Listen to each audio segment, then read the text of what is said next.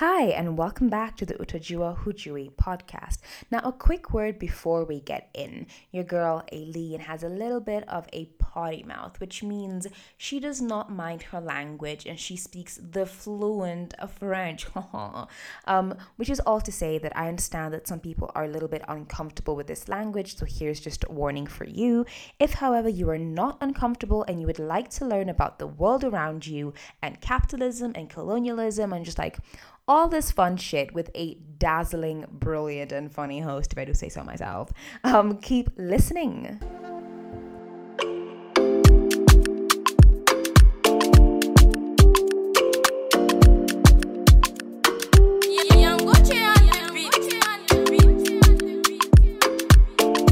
Hi, ho, hello, and welcome back to the Utajua Hujui podcast, the show where we talk about colonialism like she's that bitch and or dick from high school, and without naming names, you know exactly who you were talking about.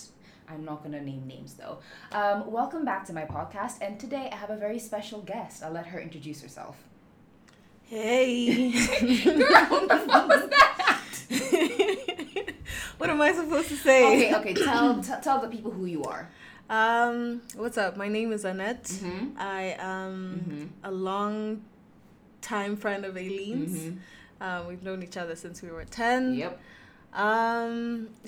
So I'm passionate about, African issues, feminism, sexuality, all that good stuff. All right, cool. Okay, cool, perfect. So, the people that listen to this podcast know that I usually reserve this particular section for a long-winded rant about whatever is on my mind. Do you have anything you want to rant about? Like the world, capitalism, I don't know, cameras? Like, what do you want to rant about? Anything in your heart? Honestly, one thing I've lately been reflecting on. Go for it. You have my blessing. And I think I probably DM'd you about this. Yeah, but I've been feeling like, love is really a commodified concept. And, we're presented with this idealistic image of, what love is and how couples relate to each other. But I think it's actually all fake. And I'm upset that we're sold this idea that monogamous romantic love, is very functional and very achievable. But also that, romantic love is the highest form of love and that's what we should aspire to. Actually, I completely agree with you in that because one of my favorite facts about the Greek language is that they have 5 different words for love. And the romantic love is just but one of them. There's brotherly love. I think there's the love you share with God. So the thing that we all think of as romantic love to me has always been eros, which is quite sexual. It's quite passionate. And you are right that as a society, you put a lot of stock into it. Yeah. And that's not right. Yeah. Especially at this age. Thank you. Once you hit your 20s, mid-20s, after this, we should be thinking about who we're pairing up with. Especially as women, especially once you get to the age of 30, all of a sudden your quote-unquote stock, your value on the marriage market depreciates. Yeah. And it's I'm sorry, what? Yeah. That makes absolutely no sense. How can you tell me that you don't want a woman that understands who she is confident in her skin, has a number of things under her belt? How can you not tell me you want that glorious specimen? Yeah. Some bullshit. How do you not? Some bullshit. And then it's just this concept that most relationships that you see, I think people are really tolerating a lot of bullshit in their relationships. Can we just be honest about that? Let's just be honest. You could be out there telling people we've been together for 5 years, 3 years, we're so happy, but I know you're out here tolerating bullshit, and I'm here to say you don't have to. You could leave if you want to. It's fine, honestly. But that's I think that has more to do with human psychology than anything else. I'm pretty sure you've heard of the sunk cost fallacy. Yeah. Once you sink a lot of time, effort, money resources into a thing, it becomes a lot harder for you to just check out and say no. I want to abandon this because you've already invested so much. You need to believe that there's some possibility of a return before, I don't know, the whole swallows you whole again. Exactly. And I think it's a lot of intelligent people out there can recognize that my partner is, maybe fucking up. And, I need to choose better. But you're also seeing that I've invested so much. We've had so many memories and moments together, and you probably end up forgiving them. Yeah. But like at that point, when you first like forgive them or like, accept that mistake and move on with your relationship, like that shit is just likely to happen again. And again. And again. You have a very, very good point right there, especially when, Lord, it's not even like the memories, it's the more practical shit. It's the fact that if you've been living together for a while, you have to think, oh fuck, I have to not start paying full rent. Right. Oh, I'm not ready for that. Or same thing happened to my cousin. Yeah. Or like or all of a sudden, like, you have the same friends. You're like, oh, now we have to break up friends. Right. Or like, he's met my grandparents. At that point, like when the partner has met your grandparents and your parents and your cousins, like especially in African culture, because you just don't bring anyone to meet anyone. You just don't. Yeah. You just don't. Yeah. So.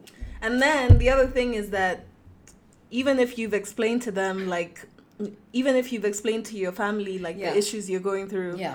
Yes. Oh my God, yes. Ooh. Like, that often leads to, like, them being like, okay, so this is that person who's doing all that stuff to you, and you've taken them back. So, like, parties outside of your relationship also get to weigh in on, like, this is what you're doing. Yes, that happens, like...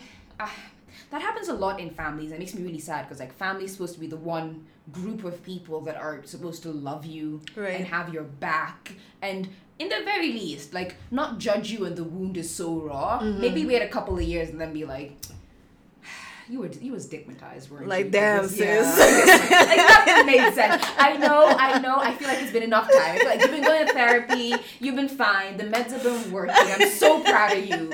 But you did some dumb shit back then. Girl, you need to tell me when I'm tripping. like, I don't care how, I don't care how tough it is for you. Like, you need to tell me, like, okay, but you need to understand that it's hard, right? Because then I would be the person destroying the illusion of happiness.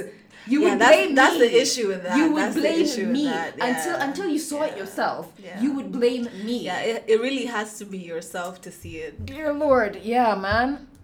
Oh my goodness. You can't tell people who are in love. By the way, could you also do the same thing for me? Because it's really hard. It's really hard. Like, what's it called? From BoJack Horseman, there was was it the cat lady or the only human being there who said, when you are looking at life through rose-colored glasses, everything looks like red flags. Right? And I feel like sometimes that's what it is in relationships. Like, you have your love goggles on, so everything looks like it's romantic. Everything looks like it's great. And it takes a lot of introspection to realize, like, or rather to differentiate between the romantic acts that are performative and the romantic acts that are just because like, he wants to appreciate you or cherish you or just, I don't know, make you smile or make you think about him because you miss him, and makes it a lot easier. Yeah. It's tough, and I think there's also a lot of narcissists out there. And, one thing about narcissists is that they'll often ask you when you first date them, like, what you're into. So they'll get to know about you and, what really excites you. And, they'll do that in the beginning of the relationship and really get you in. If you like gifts, that's what they'll do for you. If you, are a physical person, they'll get into that with you. And then, it just sort of, like, becomes a way that they can tie you in. And sometimes it depends on your level of trauma and experiences, and like, it makes it easier to believe people's lies and buy into this ideal love. I mean, you hear, like, on the topic of ideal love, you hear a lot of, when I say adults, I mean people older than us. Bitch, like, we're old. I feel like you haven't internalized this, but we're in our mid-20s. No, okay, first of all, they did not know what age I was. Did I just expose you on your podcast? Did. Yeah, you kind of did. But second of all, I think the reason why I don't think of myself as closer to 30 than 20, oh God. Yeah, imagine that. Is because it doesn't feel like it. Because, like, you see on the TV shows, like, how people react to being 30. You get to somewhat like a midlife crisis. Yeah. And I'm just sitting here being like, girl, I've been anxious since I was 12. Right? So what are you talking about midlife crisis? I've been having a midlife crisis for most of my fucking life. So at this point, it's not a crisis. It's just normal life. So I feel like I'm not feeling the pressure to be doing shit. And I'm not sure if it's because I'm just disillusioned with the world and I've just come to accept that, unlike my parents, I may not own property before I turn 30. And it sucks. No matter how hard I try, it sucks. And this is me coming from a position of privilege, right? It sucks. But I've come to accept it. And I'm now trying to figure out, okay, how do I now define success for my life based on my own metrics and all that shit. But point is, when I talk to adults, like people who are older than us, and a lot of them bemoan the state of love in modern relationships. Right? And Nairobi. I'm like, Nairobi is character development. Ooh. The streets. Ooh, my God. Yeah. And a lot of them like do bemoan the state of our current relationships. So like perhaps almost unfairly sometimes, because I mean statistics show that like our generations are like more likely to be to wait, more likely to be knowledgeable of consent, to like want more equal partnership in a relationship, that kind of shit. But to them, all they're seeing is like, I don't know, the side chicks, the girlfriends, the mistresses, and the wife, all of which are separate people, by the way. No, it's the truth. Don't you remember that football player that was like, I want to thank my wife and my girlfriend? You're like, what? You know, he was like, they're both important. If I was a wife, I would be like, girlfriend, why is she first and not me? Hey, you know. Point is, I do think that sometimes they have a point when they complain that like things are not what they used to be. But I also think that a lot of those complaints are coming from a place of like discomfort and unfamiliarity. Because the way in which we have our relationships, I feel, are a lot more honest. We're a lot more willing to have conversations about, should we keep this open or closed? I hear you. And like maybe those conversations are, you know, maybe being had more frequently these days. However, I still think it's really difficult. We live in a very heteronormative culture. And part of heteronormativity is monogamy. Yes. So I guess people are now starting to question monogamy to a certain extent, but it's still, you know, not there yet. You know, I always thought of myself as a very open-minded person and very forward-thinking, but I think even I've struggled in my relationships bringing up, you know, the concept of opening up a relationship. You know, it brings up a lot of different things from, you know, someone who's viewed as a woman in society. You know, there's, you know, the slut shaming aspect. It's that, you know, you should just want one person. What do you need from other people? So yeah, I think we're starting to question, you know, the concept of monogamy more. However, I don't think we're like quite there yet with having open communications, telling your partner that, yo, like, I desire this other person. And for your partner to be like, oh, okay, that's fine. That's hard. Or like you it's okay for you to spend this time with this person. Or not even that, but like if they're uncomfortable with it, be able to communicate that discomfort in a way that is still respectful, right? And very mindful. That, like, I'm talking to another human being who has other wants and needs, and like let's try to figure this shit out. Because a lot of the time those conversations get very confrontational, very fast. Because I mean, if my partner wanted to have the conversation with me, I know my first reaction would be like, what the fuck? Isn't this enough for you? It's like very defensive first, right? It's gonna take a lot of time to be like, okay, let's talk about this, and it's gonna hurt me. But let's do a lot, it. and you might be defensive, and that's what initially might prevent this partner of yours from approaching you about it, because it's a very difficult conversation, and you might never be comfortable with it at the end of the day. So yeah, I think we haven't been equipped with the tools to have these discussions. But I think more and more there's, you know, more resources coming up for us to learn. And I think if you're invested in, you know, learning how to have open discussions with people that you love, and, you know, detangling your idea of love from, you know, monogamy. This is a whole different concept. I completely understand what you're talking about. I think what you're getting to is that we need to stop taking the basics of relationships for granted. Yeah. We need to go back to, like, literally back to basics and have those fundamental conversations of, we all know we've all seen what relationships look like, yes, but does that model work for us? Yeah. If it doesn't, what does work for us? What works for us? Let's have that conversation. Yeah. And let's be willing to explore as many possibilities as possible, because our relationship and the connection that we have matters to us. That doesn't mean that, like, you can use this as an excuse to go fucking around on your partner. Fuck off. No, don't. That's some dickish behavior right there. You know?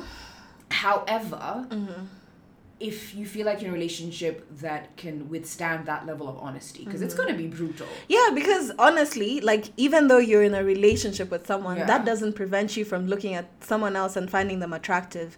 Like, you know, maybe consciously you do not want to cheat, but, like, you can see someone or you can engage with someone and be attracted to them, and there's nothing you can do about that. So, like, I think it's also about having open and honest conversations about, like, you know, it's possible for your partner to be attracted to other people. Yeah. But it's also this idea, and I think we've discussed this, of, like, overvaluing romantic love.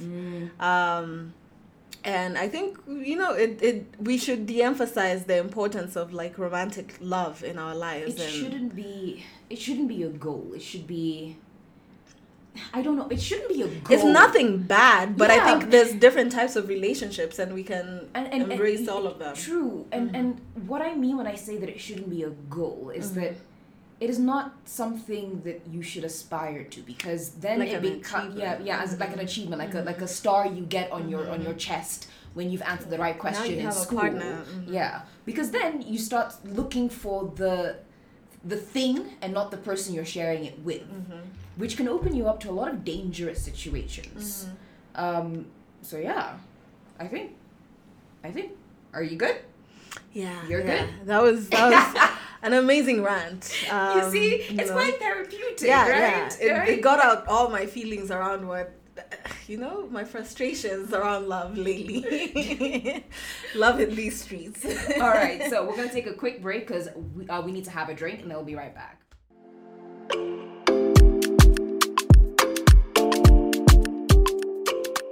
And it seems like we are back. Yes, we are. You know what kind of podcast this is? It is a drink-friendly podcast. However, we are not drunk, but we're not sober either. So onwards and upwards. Today, we're going to be talking about a lot. We will start with conspiracies, and then we'll make our way onto population control, and then contraception in general. Now, if you've got your antenna on, then you can see where this is going. You can see it's going to be like some racist-ass bullshit. But if not, then you're in for a ride. Before we begin, though, I do want to issue a trigger warning because we are talking about IUDs, or an intrauterine device, that caused some real fucked up harm. Like, I'm talking about internal bleeding and then death. Like, it's bad. So if that triggers some things for you, I'm very sorry. And this may be an episode that you want to skip. Having said this, let's begin by having a quick conversations about conspiracies and conspiracisms. Now, Annette, tell me, what do you think about conspiracy theories? I think I understand why they exist, you know. There's this human need to question, you know, what the conventional knowledge is. But yeah, definitely some people take it too far, and, you know, you need to engage some critical thinking. Okay, do you have a favorite conspiracy theory? I think the flat earthers are pretty interesting. Those are the ones that got the Netflix documentary, right? Which one? I don't know. I remember there being like a flat earth Netflix documentary. It's probably something like that. Oh my god. Okay, so the reason why I want us to start talking about conspiracy theories first is because our current socio-political climate, and by our I mean Kenya's, is a little bit fucked up. By the time this episode comes out, the campaign season will have officially begun. It begins from May 29th and then ends on August 6th, which means that people have been campaigning since 2020, but like it hasn't actually counted as campaigning. Yeah, I don't know what the fuck's been going on. Anyway, but now things have been kicked into high gear to the extent where whenever I'm on Twitter or on social media, I kind of have to like triple check everything I see, because some of the shit seems like it shouldn't be real, and you're never quite sure. because there's a lot of misinformation out there. So much so that I think there was even a Guardian article about this at the beginning of the year saying that, the Kenyan elections are going to be characterized by a ton of misinformation. Which means that things are, for example, like, remember with fuel crisis in April or something? Yeah, there's a lot of shit that's been going down. But yes. So during that fuel crisis, it came out apparently that the Kenyattas were part owners of Rubis Kenya. And that's not true. What's it called? The Akina Ruto guys were saying that they had voted down the fuel subsidy when it first came about in Parliament. That's not true. They voted it through. So it was a lot of like slinging mud, and because I had the time and I guess the desire to figure out what the truth is within the message, I was able to do it. But a lot of people don't have that time. A lot of people don't want to because it's a lot of work.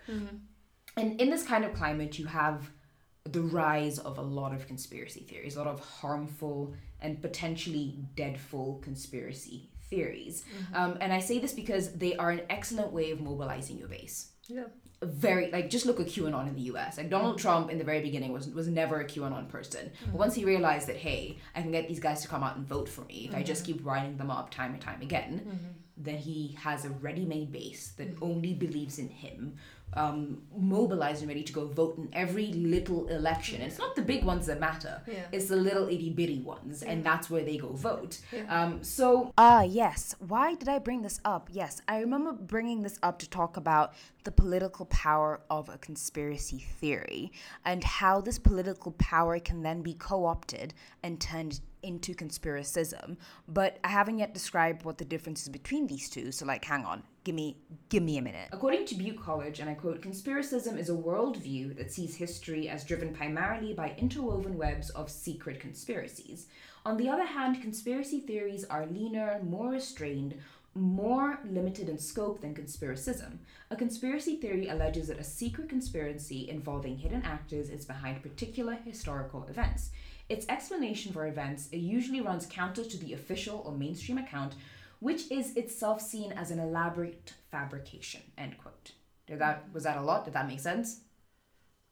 Kind of. Break it down for me. Okay. For us. Okay, so a conspiracy theory is kind of like the plan to assassinate, all those plans to assassinate Fidel Castro, right, and to just basically to fuck with Cuba, that is a conspiracy.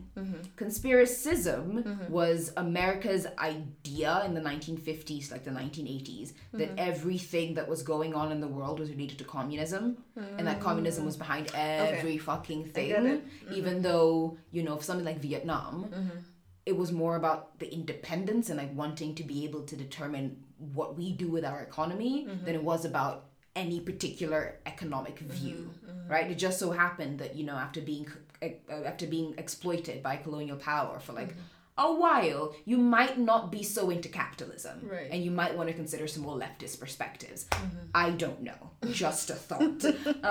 So there are 5 distinctive speeches of conspiracism.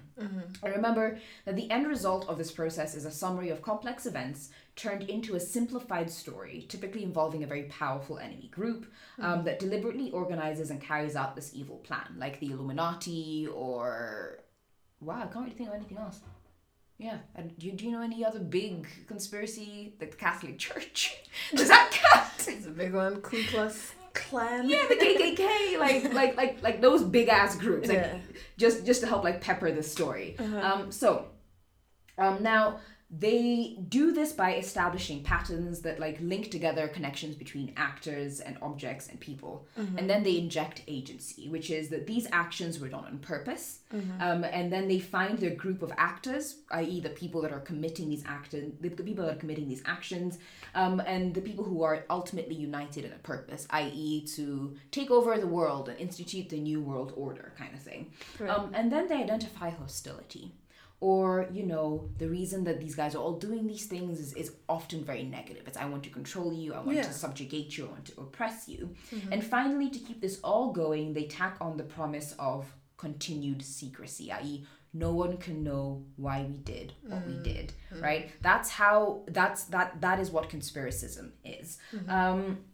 And if you haven't noticed, it's quite a convoluted process, right? Because it's one that attempts to explain the gaps in the evidence by adding more gaps into the evidence, by questioning the things that we already know, right? Because it kind of reminds me of flat earthers being like, well, if the earth is round, how come I can't see the curve of the globe? And it's like,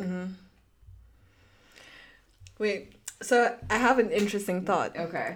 Do you think there's any way possible for conspiracy, to be positive? In what way? For example, do you know about Dr. Umar?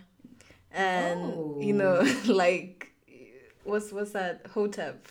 Like those African Americans who are like, I know about Hotep, yeah. Okay, yeah. Super conscious and all about, Black history, Black, and promoting Black people. So, do you think that there's a way that can be positive, or you think it's harmful to? No, I think it is positive, yes, in the sense of, as an oppressed community, you do need heroes to look up to. And the history that you were taught often places people that look like you, people that think like you, people with your, general distinctive features as the victims of history. Unfortunately, and often it's almost portrayed as inevitable. It's almost like the Europeans didn't have a choice when they did. Historically speaking, they chose to do the shit that they did. And history doesn't teach it that way. So to be taught a different history that glorifies the black presence on this planet, that glorifies Mother Africa, is a very even though it's conspiracy, because not all of it. Yeah, that's the thing. No, not all of it. Like that for me is where it gets quite harmful, because not all of it is true. So you're basically believing lies to make yourself feel better. Yeah. When when the truth is perfectly fine as well. Right. Like we do as there didn't need to be this great united African civilization. It is okay for our ancestors to have lived in huts and to have found peace working farms and living agricultural lives. Yeah. It is fine. But we really want to believe that we have these great European notions of grandness and grandeur. And it's like, no, we had our own notions, and I'm very sorry that you've been taught otherwise. And what I'm even more sorry about is that, that history has been erased so much that there's so much we don't know about our own history, and so much brilliance. And we're taught to view things from the lens of, like, whiteness. Yes. So, like, their idea of success is what we quantify as success and happiness. And no, you're completely right, because I was having a conversation with a friend and we were talking about our experiences living in Europe. So, and I will say this rather ironically, I am quite glad I went to Western Europe, because at least there's like Black culture. Because my friend, she studied in Eastern Europe, where you are, as a dark-skinned, not even dark-skinned, as a Black person, right, you're an anomaly. Whereas at least in the UK, we were there. You could not ignore us, right? And we were discussing how the experiences were very similar. Like, we both felt the pressure to adhere to a white standard of beauty, which often meant that sometimes you would crave to be skinny over just embracing your luscious curves. It meant like spending tons of money trying to make sure your hair was either in a wig or in a weave or like perfectly kept all the time, because you had to adhere to this other standard that wasn't your own. And I didn't realize how much of that I had imposed on myself until when I came home and I realized, yo, it's chill. Yeah, it's fine. It's cool. Like, we're all good. Oh my word. Okay, so we do need to talk about the particular socioeconomic context in which conspiracy theories arise. And to put it simply, conspiracy theories attempt to explain the unexplainable. Think about the biggest conspiracy theories that are the most famous, right? Things like 9/11, trutherism, came about because just people could not believe that could happen to America, that that somebody got the jump on the greatest military power in the world. Think about the JFK assassination, like that just couldn't happen, because even during Lincoln's assassination, there was a lot of conspiracy theories there about there's just no way a whole ass president could have been assassinated like that. It's just weird, right? So And it makes a lot of sense because none of these events have simple explanations, but they are the result of like interwoven systems and structures that were laid months, if not years, if not decades in advance. But because human beings love, if not crave simplicity, right? we crave order. We go looking for it when we can't find it. It's why we look at the clouds and we find shapes. It's why if you give us a random assortment of numbers, our mind will find patterns between them all at some point. It's because our brains are trying their best, they really are, to organize all the information we receive. And if that information fits in preordained boxes that we have identified ourselves, it makes the work a lot easier. Yeah. Like preordained boxes like I don't trust the government, or I believe that white people are out to get us. Okay. Like given the history. Yeah, given the history, like you're like I understand where you're coming from. I get it. But this does not mean that every conspiracy that arises is successful, i.e. that doesn't mean that every conspiracy that comes about has that staying power, right? This is because social life is not static, it is quite dynamic, and a lot of shit is happening all the time. So when a conspiracy is unleashed into the public consciousness, it is not the only thing floating around in there, and it has to relate to all these other things. So the theories that are best capable of absorbing as much knowledge as possible from other areas of our social life are the ones that will stay. A really good example of this is the Illuminati, right? Another one is QAnon. Or the ones that try to explain Princess Diana's assassination. This search for reason and this desire to make it make sense is what pushes us to more and more conspiracy theories. Quoting from, and I know I'm going to butcher this name, and just please forgive me, Adeolo Oluwaseyi Oyekan. And I quote, "A conspiracy theorist is driven by a desire to know the truth, but since the truth is impossible because it is constantly sliding away, they can only sustain their desire by constantly plunging into endless further details. The conspiracy theorist begins to pay more attention to insignificant details, and this chain of insignificant details only become meaningful if it is read as a symptom of his desire for revelation that can never be fulfilled." End quote. So basically, because the truth is so elusive, you start to latch onto these little insignificant things to try to find the truth. Build a pattern. Yeah. Because it helps.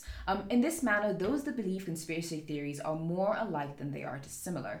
They are all politically alienated and have lost faith in traditional means of government to support them and to solve the problems in their lives. And so they look to many other groups to be the beneficiaries of this faith. This explains why communities of color or marginalized communities like queer, disabled, or immigrant communities are more likely to believe conspiracy theories. These groups face real problems that the government has either failed to ignore or has actively encouraged or consciously manipulated for decades. So can you expect, for example, the African American community in the US to trust the US public health system after the Tuskegee experiments? You can't. You can't. Really cannot. You really can't, especially when the government has not done much to build back that public trust. And in the very least, root out the very racial and sexist bias that exists within medicine. Yeah. They've done nothing. No one's done anything. Maternal mortality rates amongst Black women in the US are quite high. They're shocking. Yeah, absolutely shocking. In a country that does not guarantee paid maternity leave, you cannot afford to have that many women going through those many complications whilst giving birth. A thing that you actively are encouraging, by the way, because you need a population to keep surviving as a country. But let's move on to another area of the world. Like, how can you expect the global south to trust the global north or even global public health practices when, like, the CIA wants faked a hepatitis B vaccine drive to try to get Osama bin Laden in Pakistan? I shit you not. No, I shit you not. I shit you not. Right, but because that story came out, a lot of communities are like, but how sure are you that they're not coming just to take our blood to go do something funny with it out there? How do we know, right? How can we expect the people of Kenya, the people of Africa, the people of the global south to trust the West when every single time they have tried to help, they've always fucked it up in a new and very specific way. Right? How? Even the fact that so many NGOs are operational in Kenya and in different African countries, it's like, if there's so many of them and so many of them have received enough funding, why isn't the issue solved? Why? Like what's going? It's a business. That's why. That's a very important question. Like, why haven't we solved the issue? Now, here's where we get to like the tricky bit about conspiracy theories. Sometimes conspiracy theories are rooted in a kernel of truth. For example, during the 1980s and the HIV/AIDS crisis, the conspiracy theory that the US government was responsible for the spreading of AIDS in the African American communities and in Africa contained within it the kernel of truth that the United States of America will do whatever it needs to do to deal with what it considers to be a threat, and that historically speaking, it has always considered African American communities or people of color as a threat. And this is the point like I was trying to make with this next section. It's just not clear, which is why you're hearing me editing this in post, clarifying it. All right, okay, let's get back into it. Now, here's where we get to like the tricky bit about conspiracy theories, because not all conspiracy theories are created equal. It is a lot easier to feel sympathy and empathize with the concerns of a marginalized community who are rightly terrified that the government wants to continue fucking with them without lube and it's a lot harder to trust that whenever the government makes a proclamation that it's actually in your benefit. It's just you get it. You get why conspiracy theories arise in that kind of climate, because historically speaking, it's been true. Yeah. So it's a good thing we stopped on white supremacy, because you want to know what we're going to do now. We're going to talk about something truly fucked up. There's another reason why I also started by talking about conspiracy theories, having a discussion about its different components. So now, today, I want to talk about something truly, truly fucked up. The plot to depopulate Africa by means of birth control. Yay. Except not yay, because as women, I'm pretty sure this plan directly involves us. You know? So for a primer, we need to go back all the way to a different time. Back before there was another mass shooting in the States, before Russia invaded the Ukraine, and before COVID and monkeypox swapped shifts. I am, of course, referring to 2021, when Prince William fucked up.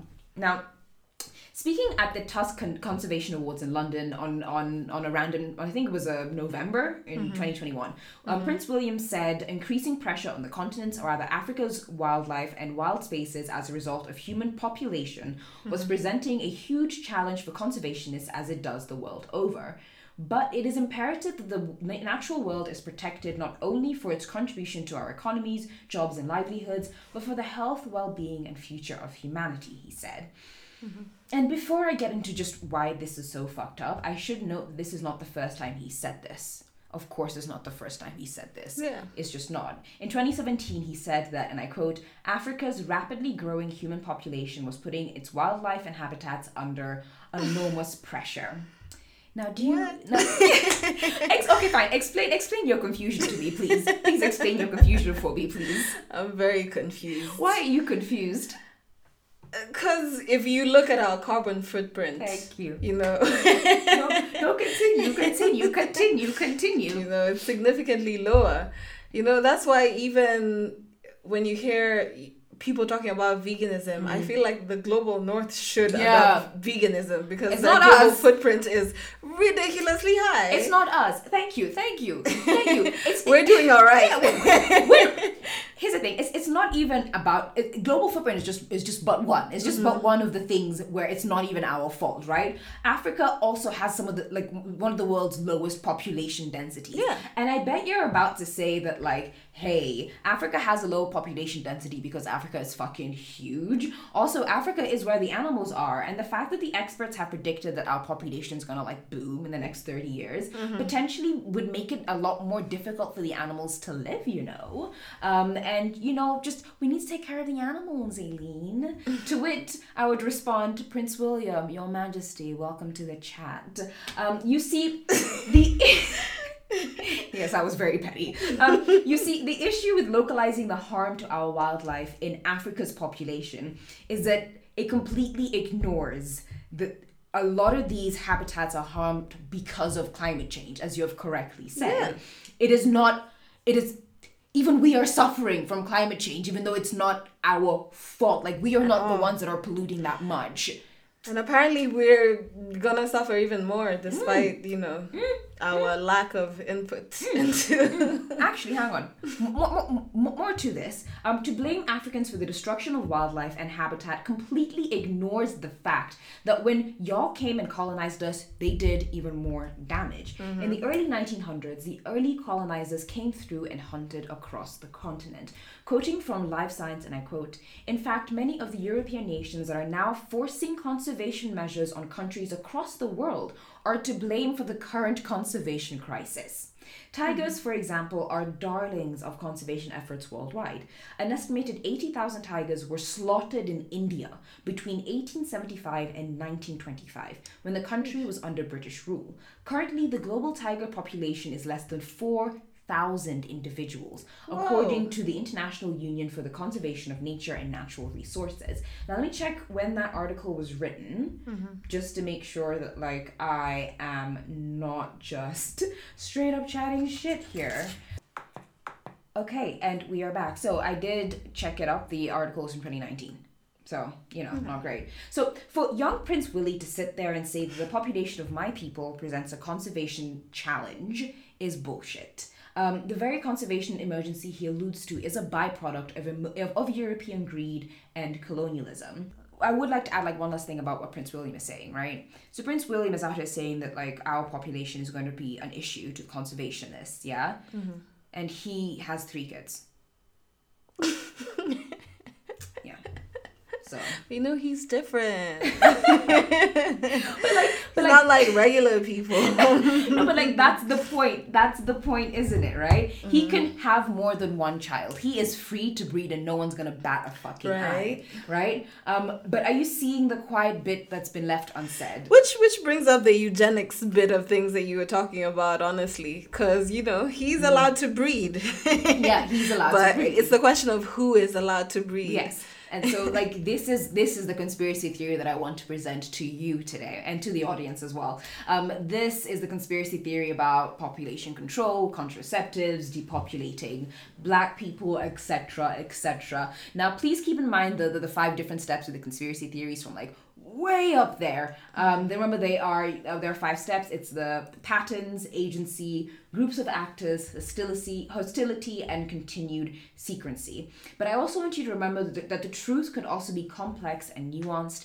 And as I said at the very beginning, often when looking at geopolitics and social policy, people aren't forthcoming for obvious reasons. You don't want people to see your power level, to use a term from the alt-right. So first of all, the term population control. How does that make you feel? A bit iffy, because who's doing the controlling? See, that's just the point, right? Who's doing the controlling and how are you doing the controlling? Now, by the time the British in particular came rocking through Africa, they had already experimented with a brutal form of population control known as the Irish potato famine. Although if you spoke to anyone in Ireland, they would call it a genocide. And I get it. I really get it. Because at the time, Ireland was producing enough food to feed itself 2 times over. But all of that food was being exported to Britain because that's how the Irish peasants were paying their taxes to the English landlords, right? So all they had left to subsist on were potatoes. And the potatoes were what was fucked, right? And when somebody suggested to these English landlords that, hey, your tenants are starving, maybe instead of collecting so much of their food that they need to survive and taxes, you could let them keep some of it so that they could live. But the English landlords were like, but that would be depriving me of my right to rent. That would be depriving me of my full right to property. I swear to God, that logic is so fucking capitalistic, it hurts. And then time and time again, when the British government was presented with an opportunity to do something about it, they're always like, no, I kind of don't want to. So, when a public works program was suggested that would enable the Irish to earn the wages they needed to buy the relief aid, because they didn't just give out the relief aid. No, you had to buy the relief aid. And so when a public works program was suggested to give people wages to actually be able to afford this food, the British government balked, and they were like, but why should we have to bear the cost of Irish stupidity? Why should we have to create opportunities for them, even though we're the ones charging them for food and also taking their food at the same time to feed ourselves? But why? And it just kept going on and on like that. And I think the reason why they believe this is because of a man called, if I'm not mistaken, Thomas Malthus. Malthus. Now, I was an ESS student, Environmental Systems and Societies, and proud of it in high school. And we learned about this. Did you learn about this in bio? I took a real science. Come on, fuck off. Environmental science is a real science and you know it. How dare you? This discrimination cannot stand any longer. But anyway, so Malthus had his own ideas about population. According to Malthus, resources were finite while the population growth was infinite. This creates a situation where a population will outstrip its resources, right? And when that happens, the famine that results is just inevitable because it's just nature adjusting itself back to the new equilibrium, i.e. culling the masses until we can get to a point where we're making enough food with the resources in the land that we have. Now, and as a result of this kind of reasoning, the famine or shit like that is almost seen as divine, almost seen as like inevitable. So it's not something you should fuck with. It's just expected. Yeah, it's just nature doing its thing. Of course, Malthus kind of forgot to factor in how good technology would be at improving productivity. Technology has really made it such that, as I said, we are currently producing enough food for everyone in the world, even though there is starvation and malnutrition rampant is also in the world. Like that doesn't make sense. But Malthus also theorized on Africa too. Quoting from Carl Ittman, and I quote, "In the pre-colonial era, travelers painted a picture of an underpopulated continent ravaged by war and slavery. Malthus used these accounts in his depiction of African populations limited by insecurity, low productivity, and primitive customs. Malthus's view would dominate British ideas of African population into the colonial era," end quote. For the British, Africa's population needed to be controlled not only for their benefit, because Africans were a labor source, but for ours too. To their minds, we were simply too stupid to manage our own demography, or people. The white man has to help. Only they can stop these poor blacks and browns from growing themselves out of food and starting a famine, thus eroding all the civilizing progress that they have been trying to do on the continent. Because remember, they did not come for capitalism. No, they came to civilize. Right. They came to... And like, interestingly, in economics, I have an economics degree. Show off, use it. But there's the concept of Malthusian economics. No way. That's looking into population growth and, discussing the same ideas of like, how the economy of the world cannot sustain a certain level of population and, XYZ is going to happen. And so these systems are used to justify, certain policies that are implemented to control populations, especially in groups that, they deem cannot think for themselves. So it can be quite harmful because you're not applying these principles to yourselves. You're applying them to other people in an effort to civilize them. Yeah. So... You hit the nail right on the head. So I'm just gonna skip to the quote here. I'm quoting once more from Ittman, and I quote, "In 1941, Dr. Archibald Smart, a medical advisor to the Colonial Office, expressed the mounting concern among some officials over the pace of population growth in the British Empire. Dr. Smart's comment marked a fundamental shift in the position of the British government towards colonial demographic issues, as the Colonial Office increasingly viewed population growth as a threat to its efforts to strengthen the British Empire," end quote. And by strengthen, I believe that Dr. Smart, it refers to solidifying the developmental gains that the British had done. Thus, in 1941, a colonial population control policy was adopted in London as a method of promoting economic development in the colonies. And I think in the next episode, we will talk about why this line of thinking is bullshit. But of course, there was another more racist reason why the British sought out population control measures. In a letter to the Secretary of State for the Colonies, his name is Olivia Stanley, Julian Huxley, a eugenicist, and bank that word for a minute, said that, and I quote, "The population of Africa will start shooting up just when all the white people except the USSR will be starting to go down." He said the quiet bit out loud. Now, this, I think, is maybe the third or fourth time we've mentioned the word eugenicist, because, and I think it's important we stay here for a minute, because you can't talk about population control in the global south without talking about eugenics. Right. So, according to genome.gov, eugenics is the scientifically erroneous and immoral theory of racial improvement and planned breeding, which gained popularity in the early 20th century. Eugenicists worldwide believed that they could perfect human beings and eliminate so-called social ills through genetics and heredity.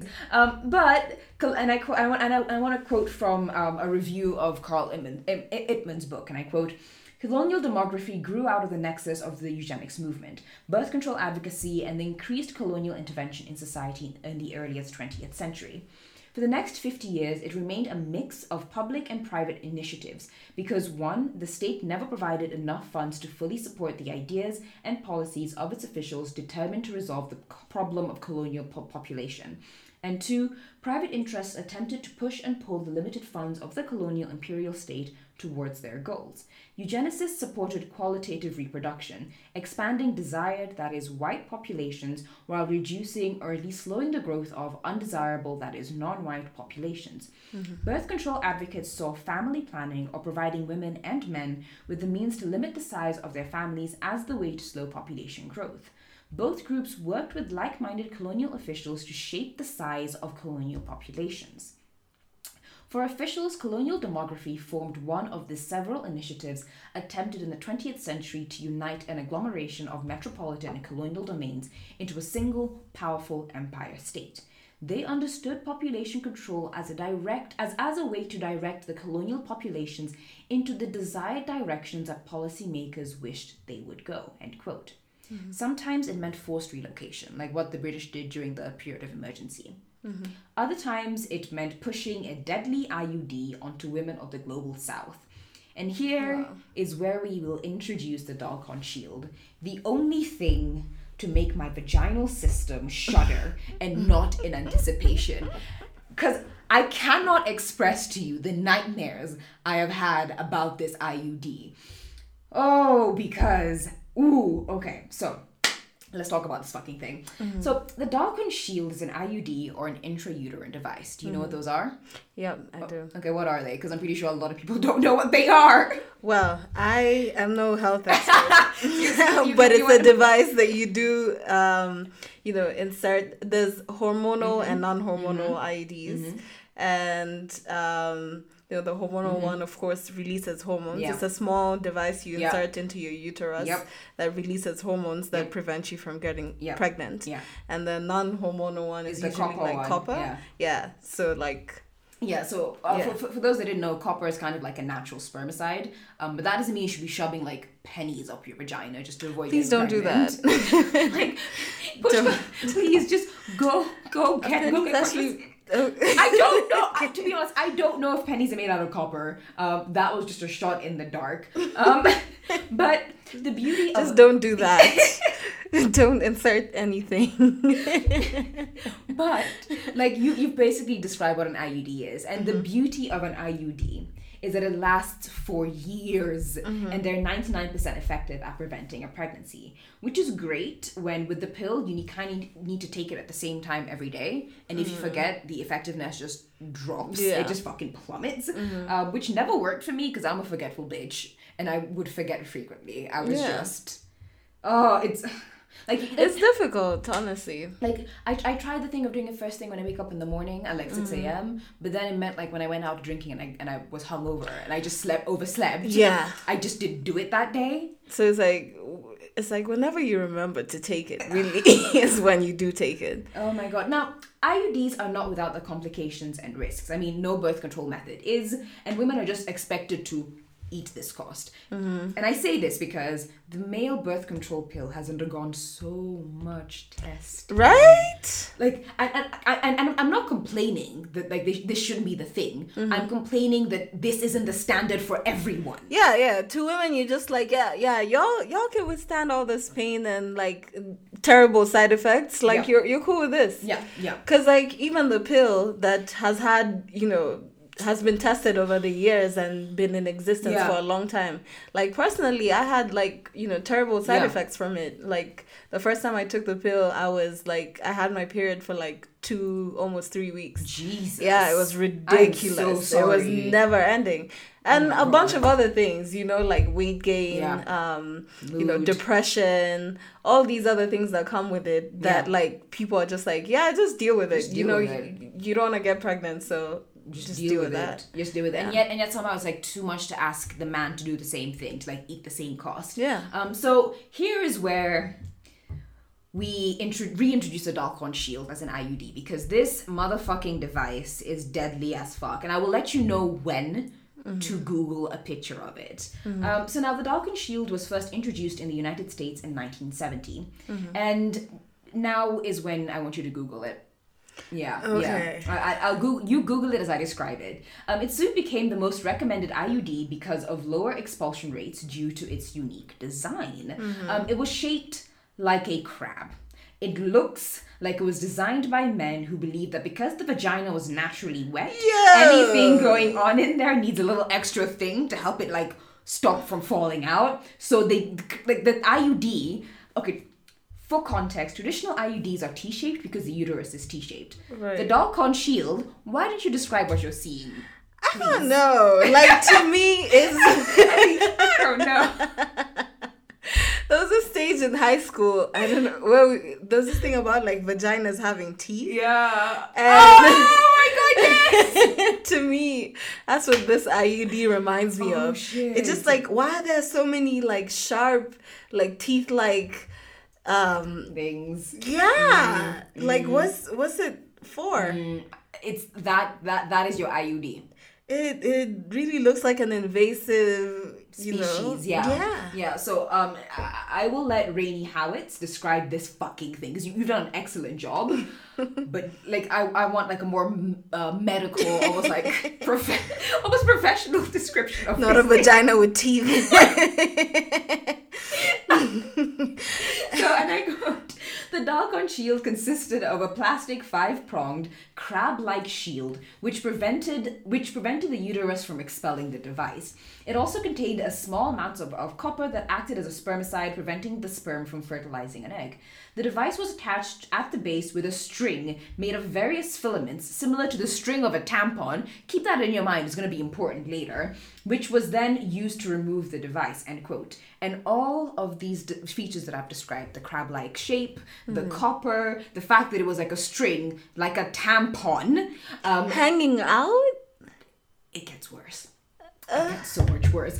All made this particular IUD the best carrier of disease and a facilitator of death. I would imagine. Yeah, so like, first of all, the IUD did not work. Like, you know how it's supposed to prevent pregnancies? This shit did not work. So in 1973, a woman who had the shield inserted went back to her doctor because she was pregnant. And this results in other complications in pregnancy. Yeah, it does, right? So like when the Dalkon Shield came out, the company that made it, I think it was called A.H. Robbins, advertised that it was the most effective IUD in the market. Like less than 1% chance of you getting pregnant. Yeah, less than 1% chance of you getting pregnant. And this was done after one study. You know how to make a claim like that, you need to do multiple studies across different demographics and involving multiple scientists who don't know each other to make sure that the results are verifiable, reproducible, and all that shit for science thing. Yeah. Right? They felt like they could make this claim of like 1%, 99% effectiveness after one study. That's one poor right? science. Poor science. Honestly. So, when somebody else took a look at their numbers, the Dalkon Shield's effectiveness at preventing pregnancy stood not at 99%, but at 95%. And I know you're thinking, like, that's not that big of a jump, but this actually meant that the actual rate of its effectiveness was 500 times higher. So 500 times lower than what they... Hello, it's editing me. I'm back. I redid the math, and it's not 500, it's 400, or like 4 times as likely to get pregnant on the Dalkon Shield as with any other product on the market. Just thought I'd clarify. I don't want y'all thinking that I don't know my 1-2 cues. All right, let's get back into this. Interesting. Yeah, because now you're 95% less, you're what's it called? It's 95% effective at preventing a pregnancy when most everything else in the market is 99% effective. Yeah. That's fucked up. And yet they did not inform their consumers. They were told that, hey, it's not that effective. You need to fix it. Yeah, but of course, for their business, they're not gonna tell their consumers that, hey, there's tons of other methods that exist. Yeah. And this isn't as effective. Yeah. So now we need to talk about that shape. The thing that looks like a vagina with teeth. The thing that has been giving me nightmares for the last 3 weeks. Yeah, that's how long I've spent researching this episode. So that shape is the reason why Dorothy Lansing, an OBGYN from Pennsylvania, decried the Shield in 1974, calling it, and I quote, a veritable instrument of torture, a gruesome-looking little device with vicious spikes that made removal and insertion very difficult for the doctor and very painful for the user. Yeah. I'm also thinking about the T shape. Because it matches the shape of the uterus, right? And then how do you insert this crab-like thing with teeth on its edges into someone's, vagina and uterus? So, good question. Excellent question. So, according to Claire R. Roefk and Eric A. Schaff, the Dalkon Shield required 10 times more force to insert than a regular IUD. Now, I have an IUD. Why the fuck is force necessary? That's the thing. So here's the thing. I have an IUD, right? Inserting it was not fun, right? But if that required 10 times that much force that my gyno had used, I think I would have passed out from the pain. I mean, even pap smears are so uncomfortable. Yeah. Just So explain to me how this device was able to stay in the market for 4 years. Because people hate women. So back to the shape. Or people with vaginas. Correction. Yeah, there we go. So these spikes would rip their way through the uterus, as in you know how the spikes were there because it was supposed to help the device stay within the uterus? That's why they were designed. Right. They failed. They would rip their way out of the uterus and causing internal bleeding and blood poisoning for the women. Then the shield itself, now detached from the uterus, would float to the abdominal cavity, which, if you haven't noticed, is not a uterus. Is not where it's supposed to be. But the spikes weren't even the worst thing about this fucking device. They just weren't. That distinct honor goes to the string.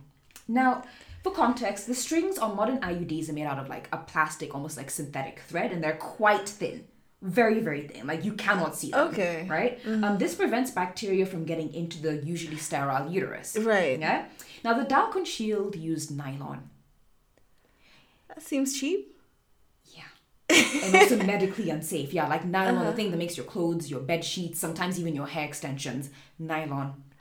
And unsanitary too, because why would you need a nylon string hanging from we are getting there. So, quoting from Anna C., writing for Planned Parenthood Advocates of Arizona, and I quote, unlike other IUDs, the Dalkon Shield was attached to a string that was composed of hundreds of monofilaments encased in a sheath, all made of nylon, which was known to deteriorate inside the body. The string was knotted at the end, but not sealed. Iron Lerner, Dalkon's president, thought that the knot would be sufficient to keep bacteria from invading the string. He was wrong. And neither he nor Robbins, the company that made the Dalkon shield, heeded warnings from employees that the string should be subjected to simple experiments to assess safety. Right. The uterus is supposed to be sterile, but bacteria were able to enter the string through degraded nylon or the unsealed ends and travel from the vagina into the womb inside the sheath, which acted as a barrier, protecting this bacteria from cervical mucus, which would have killed it, right? This nylon-encased bacterial expressway could have facilitated countless infections in the womb, which sometimes turned deadly. I can imagine. Yeah.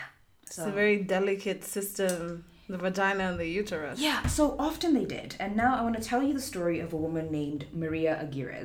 That's not her real name, but in the Mother Jones article I read for this episode, that is what they've called her, and that is a name I'm going to continue using. So now, on the morning of June 5th, 1977, Maria awoke drenched in sweat and blood. She had been warned that some minor bleeding was to be expected, but the blood she saw was not little. It had soaked through the sheet, through her mat, and was pooling around her onto the floor. There had been less blood after her oldest daughter had given birth, and the midwife just prayed. There was less blood then. But Maria was beyond prayer. She was dying, and later that morning, she died. Both her fever and the bleeding were the result of the Dalkon shield. And what's worse is that in 1974, Dalkon shield had been pulled from the American market because 17 women had died since it entered the market. Yet, how did one find its way inside Maria in 1977? And better yet, why? Like, why was a product that was found to not be safe enough for Americans considered safe enough for women of color in the global South? Yeah. Why? Yeah.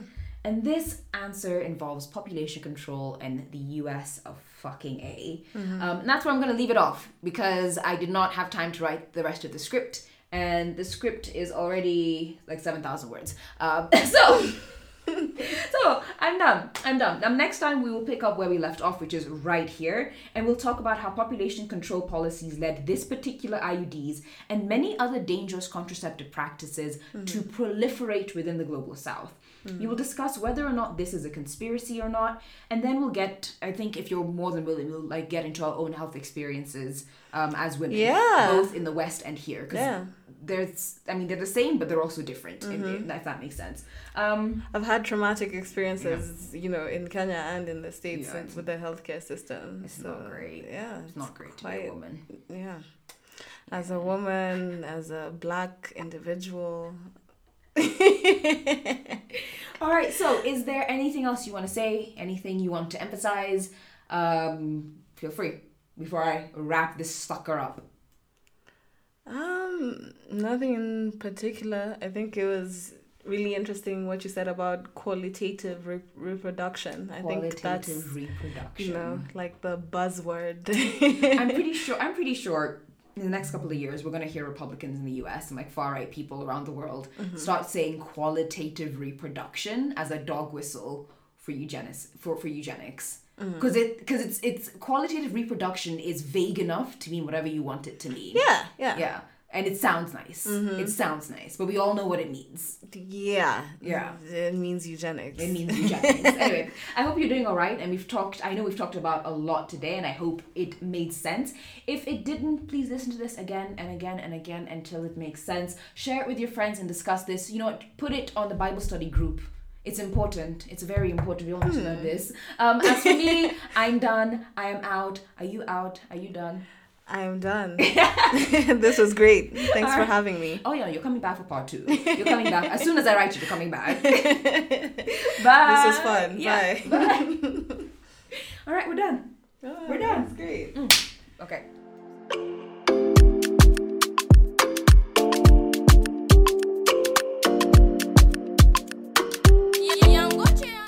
Thank you so much for listening to the Utajua Hujui podcast with your girl Aileen. I have been so blessed to have you in our space. Yes, it is our space today. Thank you so much for listening to me and giving me your time of day. I truly appreciate it. If you want to reach out to me, please feel free to do so. My inbox is looking a little lonely. You can reach out to me on Instagram at UTAJUAHUJUI.pod. That's at Utajua Hujui Pod on Instagram. Reach out, let me know what you liked about my episodes, what you think I should improve on, perhaps suggest new topics or new directions I should explore. Either way, I would be so glad to continue this conversation with you on that medium. And otherwise, have a fantastic time, and I really do want the best for you. Bye!